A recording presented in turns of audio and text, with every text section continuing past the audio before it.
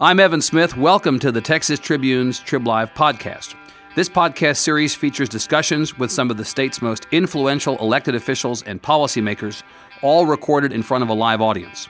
The Tribune hosts more than 50 free TribLive events each year around the state, plus our big annual Texas Tribune Festival in Austin.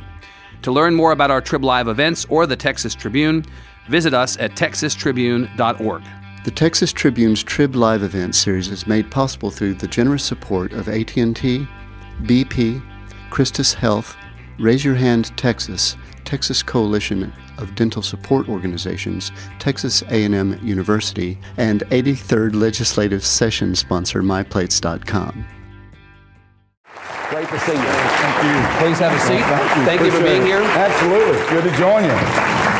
Commissioner, it's always nice to see you. It's great to be with you. I brought you a copy of my book this morning, but it's not signed. I thought I'd wait and sign it to see how this morning goes. Yeah, you may want to wait on that. Exactly. Up yours, sincerely, Todd Staples, may be the way this goes. And I appreciate, like Senator Hudson on the Daily Show last night, you promoting your book. I may not be as nice to you as he was to her. So we'll actually see. I want to begin with a serious topic, West.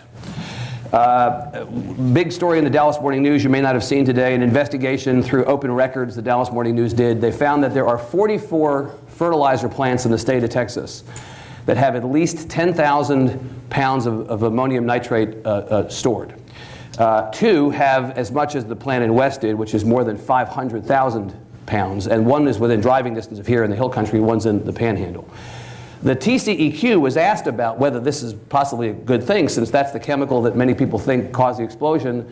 And the answer was basically, we do pollution, we don't do chemicals. Mm-hmm. When Commissioner Shaw was here, Chairman Shaw was here a couple weeks ago, his response was, talk to the Texas state chemist. Well, people have talked to the Texas state chemist. He said, not our job. There's a lot of this going on. And in the meantime, that plant exploded. It was a horrible tragedy, and I think many people would like to know who owns this. Farmers are often in this equation. You own farmers as the Ag Commissioner. Could you talk about this? Does your agency have anything to do with this? And how should we think about this? Well, first of all, nobody owns farmers. They can tell you that. Yeah. Themselves are a pretty independent bunch. We owe it to the victims and their families to do a very thorough investigation of what caused the fire, what circumstances led to the just massive explosion.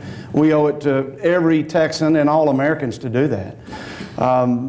The reality is, while there may be 44 sites with ammonium nitrate there today, thousands and thousands more hazardous materials go up and down our highways every day. All the time, right, yeah. Airplanes take off and land every day, very dangerous circumstances.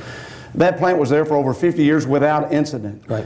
We need to get the facts on what caused this and then determine what needs to be done. That's the approach that we need to take. We always need to look for bigger and better ways to do things. Right. And I've seen the tragedy firsthand, and it is a disaster of major proportions. Shouldn't a state agency, someone in state government, step forward and say, whether or not we owned this before, we own this now? I believe the Office of State Chemist is the regulatory agency, but that's news to the Office of State Chemist based on what I've read in the papers. Well, the way I see this is that people don't know really what happened yet. Was it and so you need to get the answers to that to know what to do. But there's a commitment across the board from everyone, agriculture included. The products that are used there are what makes the salad available on your plate. Right. It is something that has been a part of production agriculture, making food available. So we need to investigate, we need to find out. And then I believe if changes need to be made, the legislature will take a strong role. I will, as Commissioner of Agriculture, look into what needs to be done. Right. And to leave no stone unturned, because we owe it to those families. All right. So that story in the news today. Another story that was in the paper today in the New York Times was about hydraulic fracturing and water. You may have seen this story off of a report from the nonprofit group Ceres that talked about the balance between, on the one hand, use of water and fracking. Texas was actually part of the story. And on the other hand, the fact that, as you well know, we're very strained in terms of our water resources in the state of Texas. This story the report acknowledges that we're not using as a percentage of our available water very much for fracking purposes, but it raised some concerns about whether in some places where we have a kind of frack versus farm tension over use of water, it could be an issue. I know in LaSalle and Dimmitt counties, to name two, this has been an issue. Would you speak about that again? You are, as Commissioner of Agriculture, if you don't own farmers, you at least advocate for farming and agriculture. Do we need to tell people in the fracking industry back off a little bit at this moment, given the fact that we have such problems with water, or can this balance be properly struck? Oh, it can absolutely be properly structured so that we can have affordable energy and we can have the water that we need. When we start looking at either or solutions, we marginalize ourselves, and we can't do that.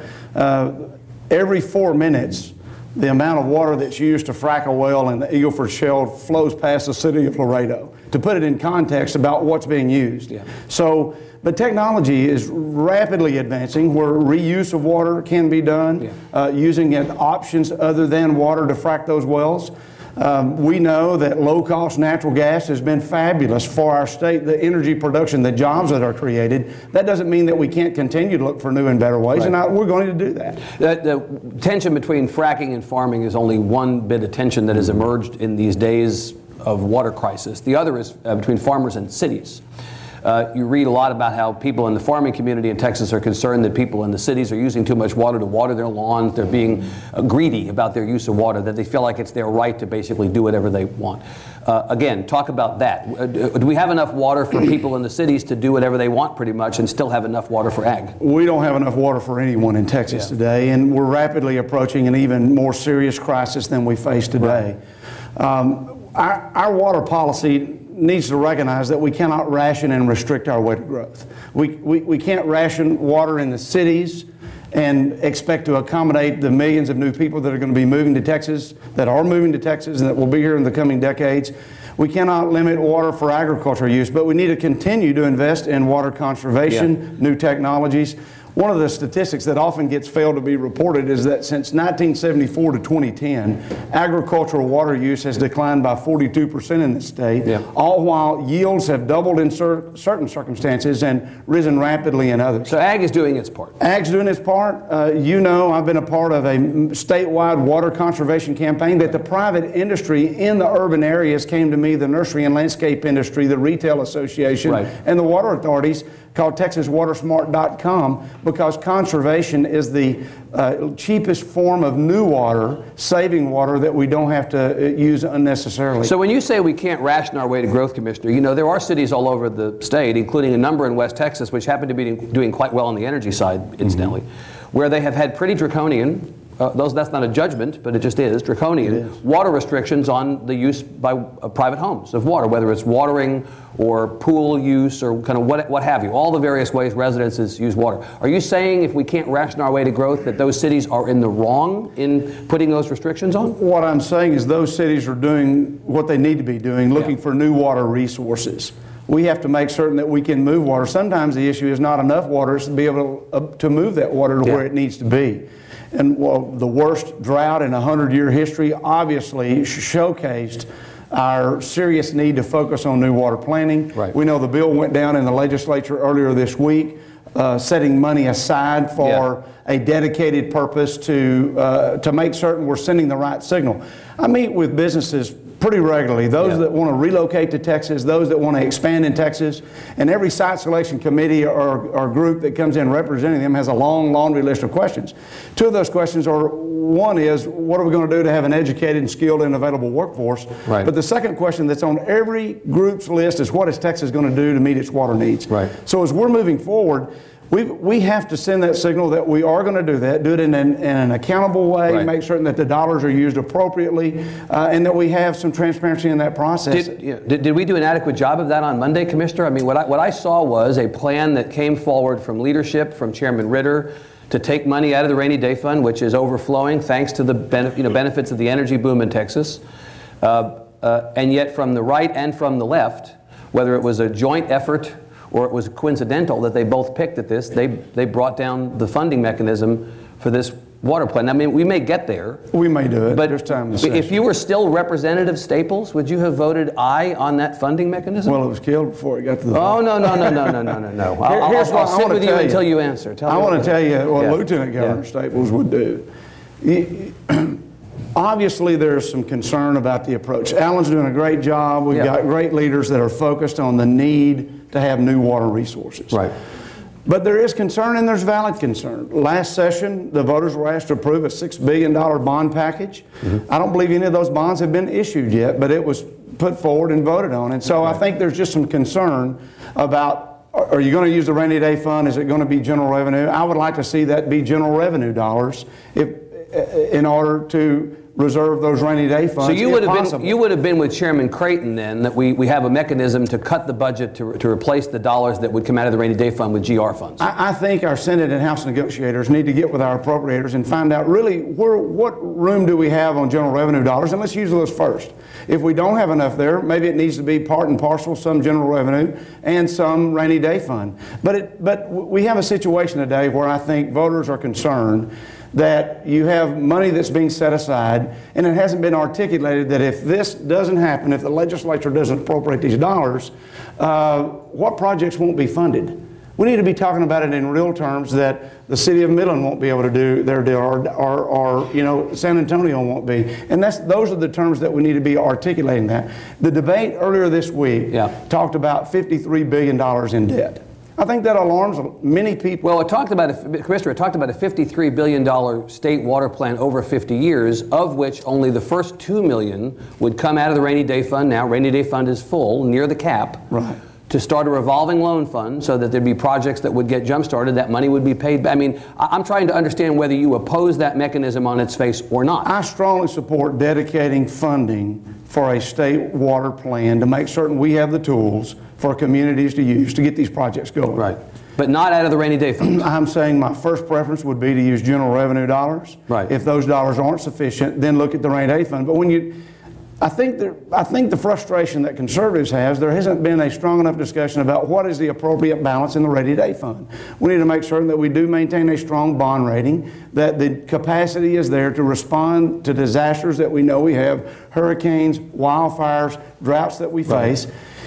And you'd get a much bigger buy-in from conservatives if on the front end those discussions were occurring in the terms that people have confidence that it would be there. So you and your governor are on opposite sides on this issue.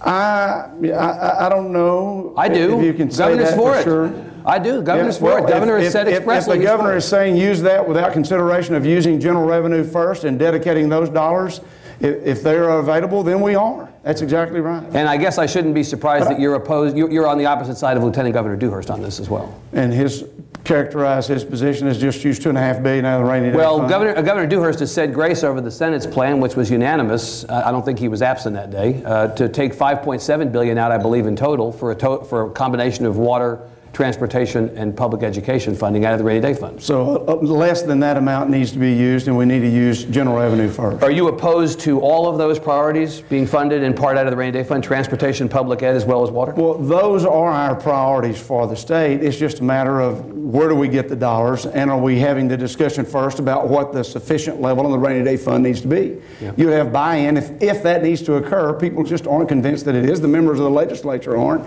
and the people of Texas don't really know because some members seem not to be. The Democrats seem to be convinced that water is a priority, but they actually want to tack public education on as well as a line item, and they may or may not get the opportunity to do that. It seems like there's a smaller group of folks, conservatives, that's their legitimate point of view, which is fine, that they just don't think that the rainy day fund is the best mechanism. So I'm not sure that if you just did a straight up or down vote, removing the education piece of this, the majority of the House may actually be for this.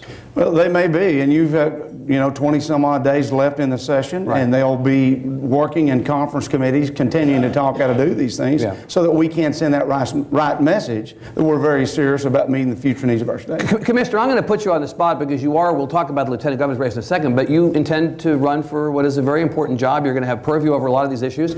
If you think that money could come out of GR, cut the budget for us now. What would you see get less funding in order to provide the revenue for those? Well, the introduced bills that were introduced has general revenue left available, both a couple of $2.5 billion or so in the House version and $3+ billion in the Senate version. So there's not saying that you don't have capacity there. Well, I heard Sylvester Turner and others say that if you want to take this money out of general revenue fund, you're going to cut pay for state troopers, you're going to cut public education, you're going to cut a bunch of programs that have seen some dollars restored from the last session. Are you prepared to go to the people and say it's more important that we cut those programs than take money out of an overfull rainy day fund?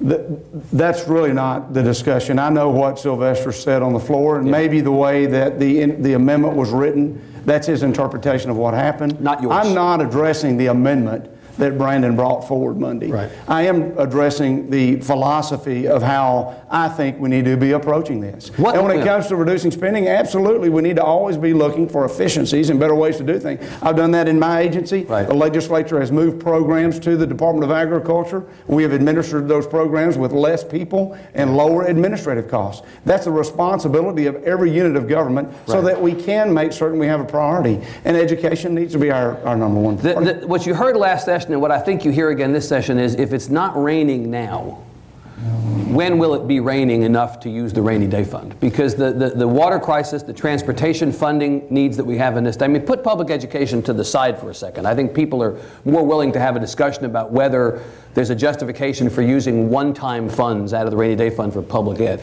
But just on water and transportation, enormous ticket items, dispute over exactly how much they cost.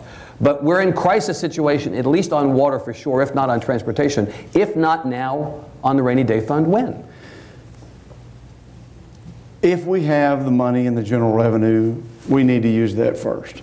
And then look at other alternative means if we don't have sufficient funds to do what we need to do. We have a real challenge in our state today because people have seen a lack of planning. The rainy day fund should not be used as a gravy train to go out and fund projects because of lack or poor planning on the legislature's part. That's the frustration that you see. And that's what we need to make certain that we avoid in this process.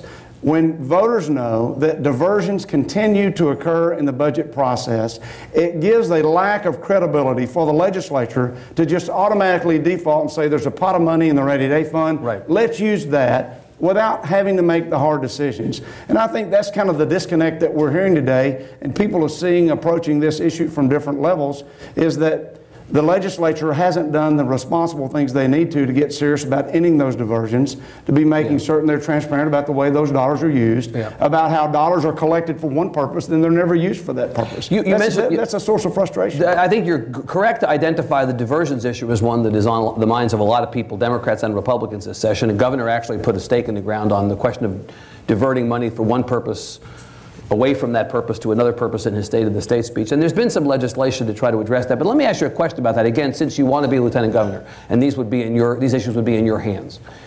If you take money that has been appropriated for one purpose away from the purpose for which it's been diverted, so the governor talked about, for instance, the money that was going away, going to DPS funding, I think in the State of the State speech, we want to put it back into the original purpose for which it was intended. You're going to basically create a hole over here by putting that money back for the purpose it was intended originally. You're not going to defund DPS, say, in that example. You're going to have to just basically find that money somewhere else in the budget. This is a pig and a snake. It goes down in one place, it comes back in another. Isn't the diversion question really still going to create a budget problem one way or the other? Well, number one, that's assuming that that bucket of water is the same amount of water that we're going to be able to have for the next few years. We know our economy is going to grow. We know we're going to expand. And we need leadership to, early on in the process, get in front of that and make that the priority of our spending so that you don't end up in a crisis situation, that you do fund our public safety needs of the state, that you are funding our education needs, and that you're taking care of our transportation needs. Those things can be done, but it can't be done if you do it in the middle of session and if you don't have a thoughtful approach on how you're going to get there. And transparent all the way. Absolutely.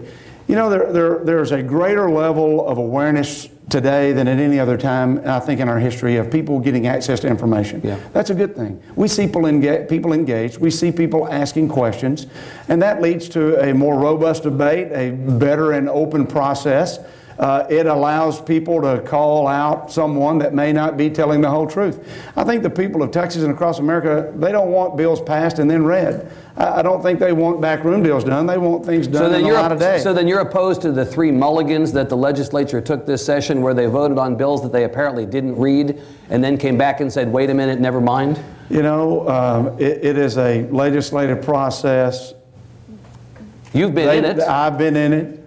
Mistakes happen. You need to read that legislation. My staff and I didn't get much sleep during the legislative process because I try to read every bill, make certain I know what's in there, and if I don't, I vote no. Right. Let's talk about immigration law. We'll come back to the lieutenant governor thing here in a couple minutes, I promise. But as you know, we finally moved to a place in this country where comprehensive immigration reform is in the on-deck circle, if not actually up at bat.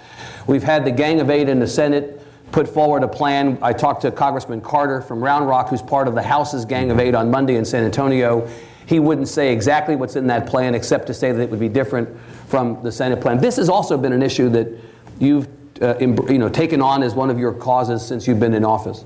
What do you think about the Senate plan from what you've heard? What do you think that the ultimate plan that Congress considers ought to be? I'm very glad that Congress is attempting to solve this broken and antiquated problem. Yeah. You know that I was paying attention to it long before the November outcome of the elections, that others woke up and said maybe we need to look at things a little differently. Right. And I got involved in this process because landowners sought me out who were being chased off their property by violent drug cartel members. We need to be pro-legal immigration. We need to be welcoming to our nation. We need to not chase votes based on what your zip code is, what the color of your skin happens to be. We need to be having policy that allows everyone, regardless of the circumstances of your birth, to grow and succeed. Do you think that's happening, Commissioner? You just said chasing votes on the basis of your skin color. Is that happening? I think the National Republican Party just spent $10 million on a study on trying to reinvent themselves. I think they don't need to be looking at reinventing themselves. They need to rededicate themselves to sound policies and sound principles that moves everyone forward. I think there's a communication problem today. We need to fix our failed immigration system. Our economy depends upon that. I said early on that the 11 to 20 million people here, that I don't want a government big enough that can round up that many people. That government has failed to stop people at the border. Those individuals in our nation today are a big part of our economy. Right. I also want a system that doesn't encourage future unlawful entry into our country. The Gang of Eight bill today is full of flaws. First of all, the Senate bill. The Senate bill that's being looked at today is full of flaws. First of all, it was written by labor union lawyers who are using the same failed methodology that was used in the 1986 bill that has yielded the results that we're in today. So if we adopt that as it's proposed, we shouldn't expect anything different in the next few years. Senator Rubio and Senator Graham gave over themselves to the labor unions on this bill? The labor unions had much too much influence in developing the methodology and the writing of this bill. Something else that's wrong, the metrics that are being used to secure our border. It empowers the Department of Homeland Security, the same people who have said in California the border is a safe border, the same people that have continuously rebuffed our pleas for more resources in Texas and said the border is a safe and safer border. It empowers them to determine when the border is safe and when these new triggers come into being. And I'll tell you a big flaw with it that I think we need to be pro-legal immigration. We have an immigration system that if you want to become a citizen of the United States, we welcome you. It's immigration, assimilation, and naturalization. Citizenship in this context is being used as a political poker chip. It's been used as convenient citizenship, and I think there's a better way. We have to keep in mind that the 11 to 20 million people that are in our nation today are not here because of a failed citizenship process. They're here because of a porous border and a failed guest worker program. I believe Congress, if they really wanted to fix things, could focus on those issues, get a bill passed, and let's create and let's support our existing pathway to citizenship today. So border security and guest worker program would be your priority. And what I mean by that, I was in a DPS helicopter in the middle of the night, observing as they were dispatching agents on the ground to interdict people in the middle of the night. Right. Pitch black. We're seeing figures on the screen. Right. I'm thinking we don't know if our agents are going after heavily armed drug cartel members ready to do battle, right, or if they're going after someone that's entering our country illegally, but they're otherwise looking for a job. We need to free up our law enforcement to go after the drug cartels, right, and allow people to come into our country through a legal process so that we know who is here and we know when their visas expire. Congressman Carter told me on Monday he believes that the Gang of Eight bill from the Senate is amnesty. Do you believe it's Absolutely. amnesty? You believe it's an amnesty bill? The way that it's written, for instance, some individuals in the bill can get their status corrected for a $100 fine, less than the price of a traffic ticket. So there's nothing in there to say use our legal system that we want to create because there's no disincentive. Thank you. Right. You know, Commissioner, you talked about the need for border security, and I think this is a component of every good conversation about immigration reform is what degree of border security. I know from reading the statistics that net migrations right now are at a recent low. and that the Obama administration has deported more people than the Bush administration did. That tells me that maybe we don't have as much of a border security problem. If I'm just looking at those two statistics, maybe we don't have as much of a border security problem as some people say. That's because you're not looking at the full realm of statistics. Tell me what statistics I should be. Well, talking points. Do you believe that the Obama, yes or no, has the Obama administration's number of deportations been higher than the Bush administration's? Yes. Okay, so why am I looking at Obama talking points then? If that's a stat that we both agree is true. Because what unit of measurement is that to declare if we have a secure border or not? Tell me a stat I should be looking at. Let me tell you a stat you're looking at. Yeah. The most recent fiscal year data by the Customs and Border Patrol indicates that apprehensions have gone up this last fiscal year over the other one. 1.7 million pounds of narcotics were confiscated in Texas alone this last fiscal year, 40% of the nation's total. 230,000 pounds more than in California, Arizona, and New Mexico combined was confiscated within the state of Texas. Yep. In the Rio Grande Valley sector alone this last fiscal year, over 50% of the people that were apprehended were coming from countries other than Mexico. The apprehensions are not an indicator of a secure border when you have billions of dollars in illegal narcotics, human trafficking that are going across our border. It's very simple. If you would like to come with me and tour farmers and ranchers' lands where their property is as brown as that floor because of the volumes of traffic. I meet with border sheriffs, and they will tell me that drug cartels will send a group of people looking for a job across one part of a county. They themselves will call the law enforcement. Everyone rushes to that scene, and the drug cartels are moving undetected across our border. That's the reality of a porous border that we have today. The metrics are not there. And even the Obama administration is saying, yes, do more on border security now. Are they doing that for political reasons, or are they doing it because they know the border is insecure? They truthfully know that it's an insecure border. Okay. Well, we have about I'm going to take longer than we normally have, maybe 10 minutes left. I want to ask you about this race for Lieutenant Governor. Lieutenant Governor Dewhurst has said explicitly, I am 101% sure that I'm running for re-election. He's made staffing moves recently that people say this is an indication that he is serious about running for re-election. I had one of his aides tell me this morning, if you don't know whether he's running or not, talk to Mrs. Dewhurst. He is running for sure. You have said in response to this, I am 202% sure that I'm running for Lieutenant Governor. What is it about Lieutenant Governor Dewhurst that you're not afraid of? What is it about him that you find wanting that makes you challenge an incumbent? I mean, look, Republican on Republican action is the only action we in the press have these days. I know you're not doing this for me. Thank you. We want to get you writing plenty of material to report on. What's wrong with Lieutenant Governor Dewhurst? Well, this race is not about Dewhurst. It's not about any other candidate. It is about the future of Texas. And that's why I'm committed to running for Lieutenant Governor.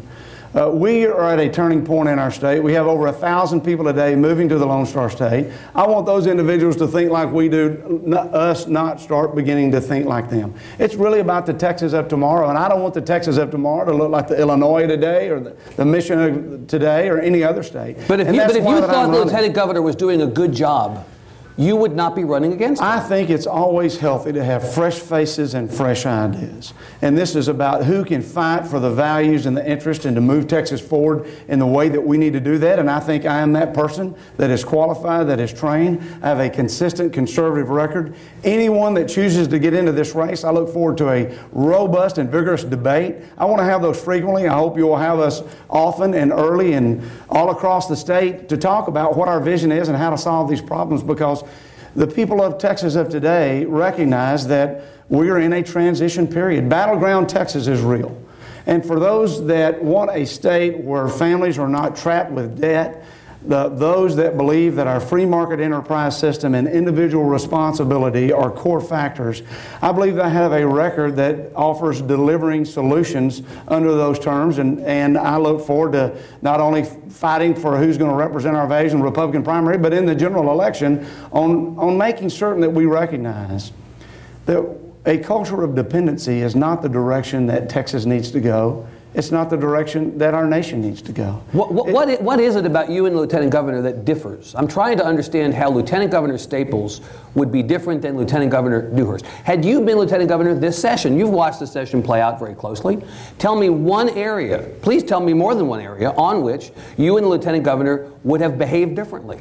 I'm not going to make this about he and I today. How can you not? Because you're running against an incumbent. Because he's only half committed as I am to running in this race right now today.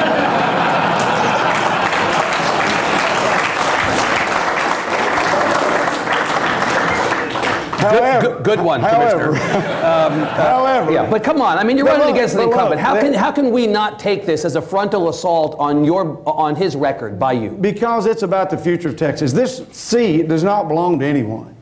It belongs to the people of Texas, and those are the individuals that I'm going to be talking to. So you're not going to talk about Dewhurst during the primary? You're not going to attack him? You're not going to try to Ted Cruz him? When we're on the campaign trail, yeah. I will be very vigorous about my vision for Texas. I will have no hesitancy in discussing, contrasting, and comparing records about the future of this state. Is he insufficiently conservative? Is he insufficiently conservative? Who all is in this race? Is he insufficiently conservative, as Ted Cruz repeatedly claimed? I have no question in my mind, or the record reflects, that I'm the most conservative person mentioned in this race about moving forward, who is a problem solver, who doesn't compromise my conservative values, but who also understands we have a big constituency in this state. Yeah. We need to be looking at these solutions, and you know, there are always bright people. The smartest people are not those that serve in the state capitol. They're hardworking families all around the state, and that's who I'm talking to. So had you been Lieutenant Governor Staples in the 2011 session, would you have said grace over cutting public education to the degree that public ed was cut? As Lieutenant Governor, I would not have raised taxes. That would have therefore required us to make spending reductions, and there were efficiencies that have been gained through those reductions. Public education had to take reductions. No agency of government, I will approach this, no agency of government is immune from looking for savings and looking for reductions when they need to be. But here's the way I see public education today. We have a group that is focused on quality education, spending as a unit of success. We have another group that's looking on making cuts, accountability, and efficiencies. I don't think those philosophies have to be mutually exclusive. I think we have to bring those groups together. I want a public education system where parents want to send their kids to school in.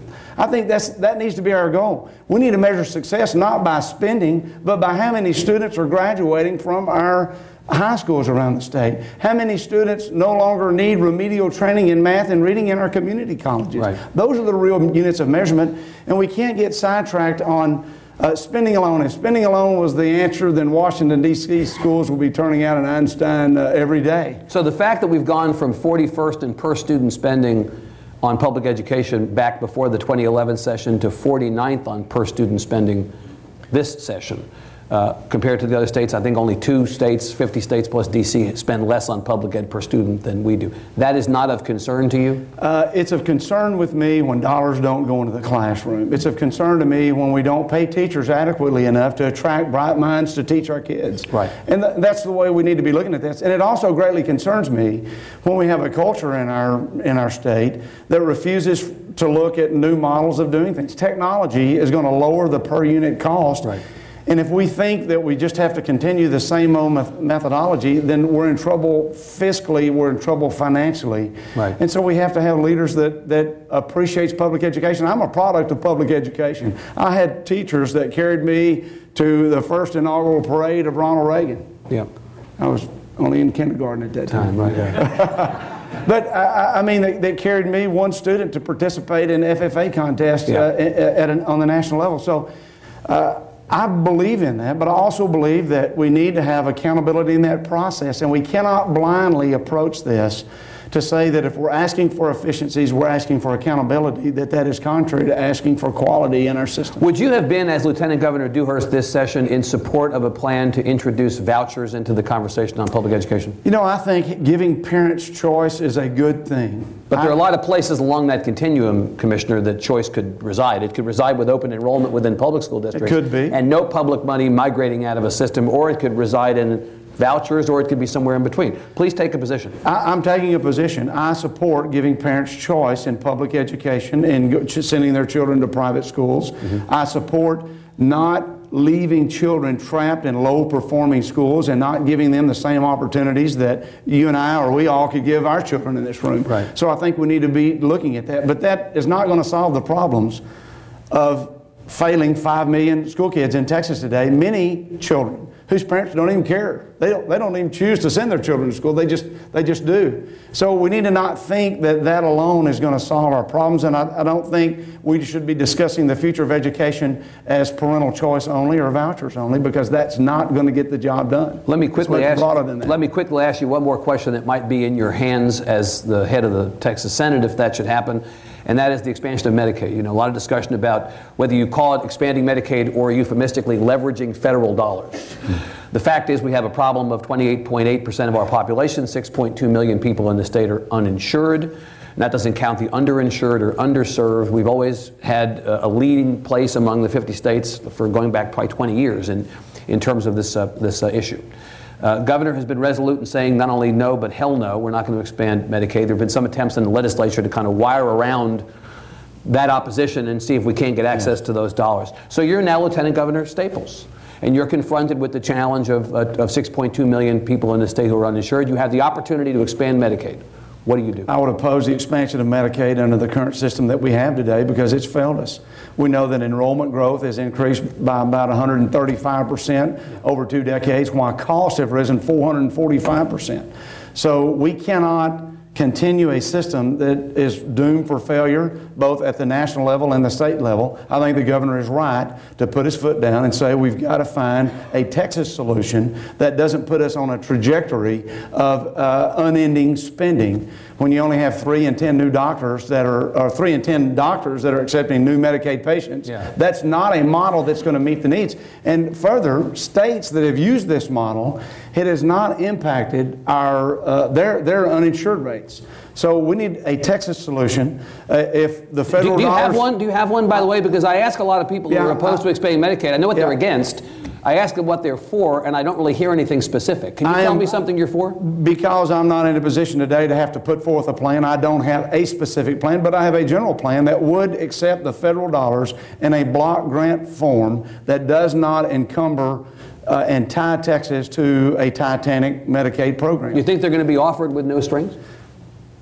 The federal government is going to have to fundamentally change the way that it does things. Yeah. And they're going to have to look for new ways. States are the best incubators. We know that states try things and we see their failures and they go a different way. Our margins tax, I don't see any states rushing to emulate the Texas model today. And so I think that's an example of how we can do things differently. Would you be up for blowing up the margins tax? I think we need to look for ways to reduce that burden and expand jobs in Texas. Would you be, yes or no? Yes, I look for ways to limit the margins tax, get rid of it or reduce its impact if we can tie that to job expansion in Texas. That's a good model. It works. Okay.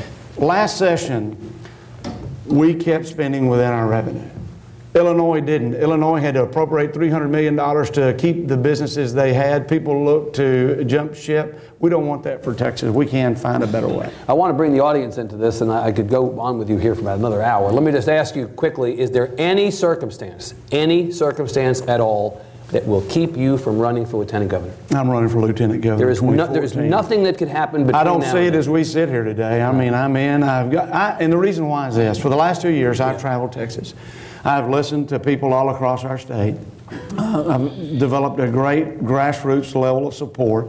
People are excited about the future of Texas, but they also know there are some serious choices that have to be made, and I'm committed to fighting for their values and interests. All right, Commissioner, thank you. Commissioner Todd Staples, thank you very much. Appreciate it. Thank you. Always fun. Appreciate that. Let's do questions. Okay. Any of the Dewhurst staff that wants to ask questions, just identify yourself. We're happy to take questions for as long as we have time. Sir, in the back. You can stand up and use your outside voice. Natalia will walk around with a microphone at your pleasure. My outside voice. Yes, sir. I'm the president and CEO of Meals on Wheels in Warren. Yes, sir. Founding president of the Meals on Wheels Association of Texas. Yes. And I'm here basically not that political. As a Meals on Wheels guy, we're not that political. Right. We need support and funding to help people in their home. But I will tell you this. We have had the pleasure of working with Commissioner Staples and the Texas Department of Agriculture. Right. And I'd like him to speak briefly to the Texans Helping Texans feeding program. In Texas, maybe there are things we need to change and we need to fix. Okay, let's. One of the things we do here is we have one of the best support systems for low-income folks who need food assistance in the country. Okay, that's sort of a question we'll have mentioned. I don't think he's on the Dewhurst staff. Quickly on that program, please. We always need to look for ways to expand people to recognize there's a need to limit big expenses in nursing homes by keeping people independent in their own homes. And Meals on Wheels all across Texas do a fabulous job. And my philosophy has been to raise the awareness of the private sector to help contribute to that so that they can meet neighbors helping neighbors. The reality is these days most public policy solutions are public-private, right? Right. Given the private budgets. sector has to have a bigger role there. Okay. Sir, in the front here. And then please, other hands up. We'll be happy to call on you. Sir. What's your question? Yes, Charlie Wilson told the story about his early political days when he took a bunch of elderly black female voters to the polls, and just as they were getting out of the car, he said, I want you to know that that person that who's running for county commissioner, I believe it was, poisoned my dog. And that person didn't succeed in... What's your question? Well, I'm just announcing to the audience my apologies that I didn't have enough one-sheeters, but I'm the person who's saying that Todd Staples is trying to put me behind bars because I sprayed the poison ivy off an elementary school grounds here in Austin, Texas. Sir, do you have a question? Well, I'd like to know if Mr. Staples is doing anything to clear out the enforcement branch of TDA for its agricultural chemical regulations, because there's clearly some problems with me being indicted for poisoning poison. Do you have a point you want to make about enforcement at TDA? I'm not certain what the gentleman's question is. I'm not real sure either, but I'll tell you, we take our regulatory role very seriously. If people are violating their laws, they will be held accountable. But we also have a recognition that we have a responsibility to consumers, to licensees, and to all Texans. Okay. And we're going to do our job the way that we need to. Thank you. Hands up, please. And I beg of you, out of respect for the people in the audience and the guests, questions, please, not speeches. Any questions? Sir. Zach Brady, Commissioner. I was wondering, you guys didn't ask for more money this session, and you took a lot of cuts in 2011. You mean the agency? The agency, yeah. Yes. TDA took as big a cut as anybody in 2011 on a percentage basis. And I was wondering, why didn't you take the opportunity with all this extra money laying around we keep hearing about to rebuild that infrastructure? And if you didn't think it was necessary, what have you done to cope with the same job you got? Did you know at the time that you budgeted that there would be more money available? I wonder about the timing of that. We knew the economy was getting better, and so obviously most agencies are not shy about putting in exceptional items anyway, regardless of the financial circumstances. Our general revenue was impacted over 40% last session. We lost about 130 FTEs. But we use that as an opportunity to reorganize and to restructure the way that government delivers services. And some things we went to the private sector and to our stakeholders rather and said, look, if we do this, it's going to be X cost. Do you want to pay that or not? Because we went to a cost recovery model. And I think going to that cost recovery model makes a lot of sense. I don't think the philosophy needs to be you lost funding, so let's just replace that funding. I think the philosophy needs to be what is necessary to do your work, develop the cost structure and revenue stream to do that and do it efficiently. There were increases in fees. I actually gave money back and reduced fees to licensees because we lowered our operating costs. And I think that's the way government needs to work. We all need to be looking for efficient ways to do that. This discussion about cutting agency size and budget and all that reminds me of what is becoming an increasing conversation around the country where elected officials are giving back a percentage of their salaries as a nod to the fact that they've had to cut their agency budgets, had to cut staff. Is that something that you've entertained? I'm willing to work for $600 a month in the next 2 years. Are you really? Yeah. You could do it on $7,200, is that right? Yeah. Okay, very good. Would you commit now that if you're elected as lieutenant governor that you would not double dip, that you would not retire and access your pension dollars but also draw a salary from the state of Texas as some elected officials have done? At my age, I don't think it's an option, and I would not do that. It may be as I serve a few years, but I would not do that. You would not do that? No. Okay, good. The camera is rolling. Okay, we got that. Other questions, please, for Commissioner Staples? I know you. Yeah, hi, Commissioner Hi Staples. there, how are you, Kate? Kate Galbraith with the Texas Tribune. I'm wondering what you think of the senior junior water rights system in the state and whether it needs to be changed. That's obviously impacting a lot of farmers and going to continue to do so this summer, I imagine. No, not yet. Not that I'm aware of. Are you looking? I'm not actually sure that you. He's We're asking taking if you do her applications staff. here later right, today. Yeah. Just to put that in context, if water's moved from one basin to another basin, it loses its senior priority date. Right. To put it in context, I think that system has worked well because what it does, it sends the message is, if you don't have enough water, if you have plenty of water, that senior date wouldn't be an issue of moving it, because the recipient would be assured that they're going to get it if it moves outside of that basin. So we have examples today that negotiations are occurring between river authorities in different basins about moving water under our current laws today in regard to senior junior. We have examples how it's been used in the past.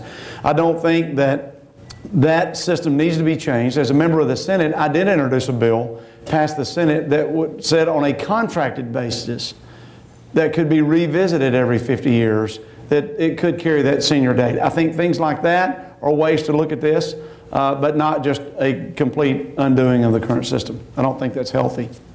Okay. Anybody else? My Lord, we've numbed you all into silence, haven't we? Sir.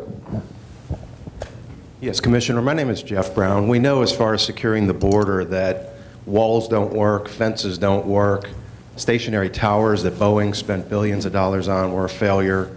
What are some of the priorities as far as what you see in terms of securing the border? And let me ask, do you accept the premise of the question? I think just to think that the things he enumerated would solve it alone, I agree with that part of it. Yeah. I do think they have a role to play. I think technology is a big equalizer today, and we need to be continuing to look at ways to do that. But you can't have 6 border agents per border mile in Texas and 14 border agents per border mile in the sister border states and think that that's going to get the job done. I think the biggest thing that we can do is to recognize that Border Patrol, Judicial Watch, and others have estimated 55 to 75% of those that seek to enter our country illegally today are not being apprehended. Some of them are turning back. Many of them are making it. Yeah. So if we can take technology, strategic fencing, more troops on the ground, surplus military equipment that's coming back from Iran and Afghanistan, equipment, use that on the border along with National Guard troops, and then have a legal system for people to be a part of our economy, the economy that demands a workforce that we are not producing domestically, and we're not going to based on demographers' needs, that those things put together can help secure our border. But you can't say the border's safer than ever in one sense and that we've got a plan, because that just doesn't work. There's a really good plan on how to do that in a book called Broken Borders, Broken Promises. Right. And if you're looking for a special gift for someone in your life, Mother's Day is coming up. You might actually be willing to inscribe a book. And maybe, and the proceeds of that are going to cause us to secure our border and reform our failed immigration system, so it's not totally self-serving. Excellent. I think we're done. I want to say thank you so much to Commissioner Staples for his time and his good spirit in responding to these questions. Let's give him a hand. Thank you. Thank you. Thank you. It's good. Enjoyed it. Thank you all very much. Appreciate it. All right, good. Yeah, thank you. The Texas Tribune's TribLive event series is made possible through the generous support of AT&T, BP, Christus Health, Raise Your Hand Texas, Texas Coalition of Dental Support Organizations, Texas A&M University, and 83rd Legislative Session sponsor MyPlates.com.